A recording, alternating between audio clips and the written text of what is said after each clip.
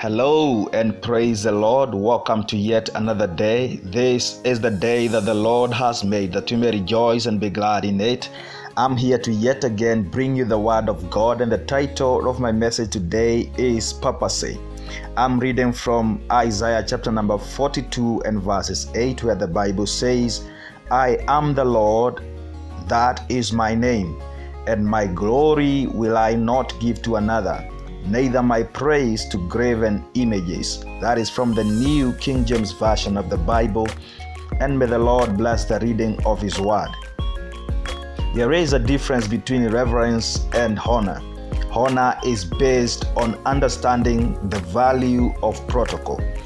Both the kingdom of light and the kingdom of darkness only favor and support those who understand protocol. Reverence, on the other hand, is a combination of glory and honor. It is what we call, in one word, worship. It is possible to honor without giving glory, but the moment you honor and give glory, then your deeds become reverence, and hence you are now worshiping. It is possible to honor Mary, the mother of Jesus, but the moment you give her a combination of glory and honor, then you are revering her and thus worshiping her. Jesus told the Jews, destroy this temple, and in 3 days I will rise it up again. That is in John chapter number 2 and verses 9. He was talking about his body and how they would try to kill it, but in 3 days he would resurrect. But because they revered the temple and it had become to them as a god, what they had and they were agitated was that he would destroy the holy place and rebuild it in 3 days. That is in Matthew chapter number 26 and verses 61.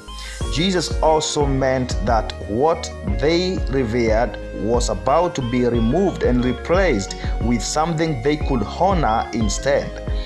He told the Samaritan woman at the well that a time is coming and has come when true worshippers will not need to go up to the mountain to worship, or all the way to Jerusalem to worship, or all the way to Mecca to worship. They will worship from wherever they are in truth and in spirit. Some time back, I went to Israel. I was in a group of people, and when we were about to travel back, we discovered that people had bought a lot of things in the name of quote-unquote holy things from the Holy Land. Some bought wine at Cana of Galilee. It was called holy wine from the Holy Land. Others were even baptized a second time at Jordan. Some bought soil and oil, yet the Israeli farmers told us that they had carried their soil from Kenya for farming. It is good to honor a place of worship, but it is not good to worship the place of worship. It is great and praiseworthy to honor your pastor as a father, but it makes you an enemy of God when you start revering him, giving him or her both glory and honor. That is worshiping. The first commandment that carries with it a promise of long life is honor your father and mother. That is in Deuteronomy chapter number 5 and verses 16. But Jesus said, do not call anyone father here on earth, because your father is in heaven. That is in Matthew 23 and verses 9.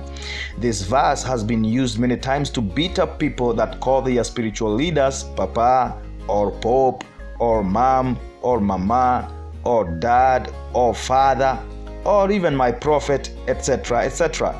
But this verse is not an attack on honor, because Jesus agrees severally that we should honor our father and mother. By him saying honor your father and mother, he means respect the process, understand protocol, and submit to authority. Aramaic is one of the main languages of the New Testament, and the Aramaic plain translation of Matthew 23 verses 9 says, and you should not call yourself father in the earth, for one is your Father who is in heaven.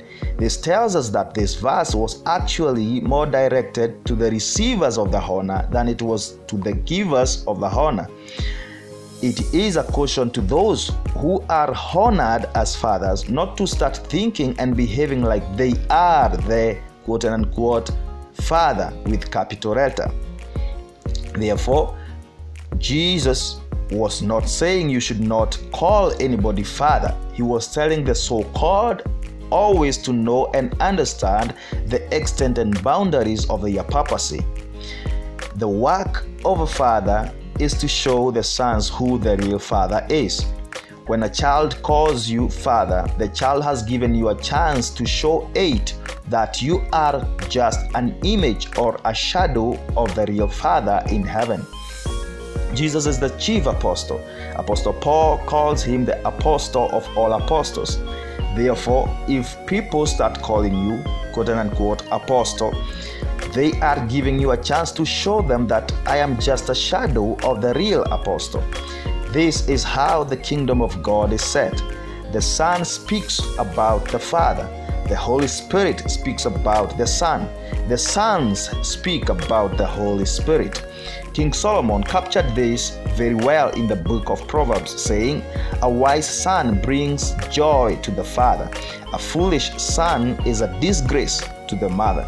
Many people always ask, why is the mother being given the foolish son, but the father takes the wise one?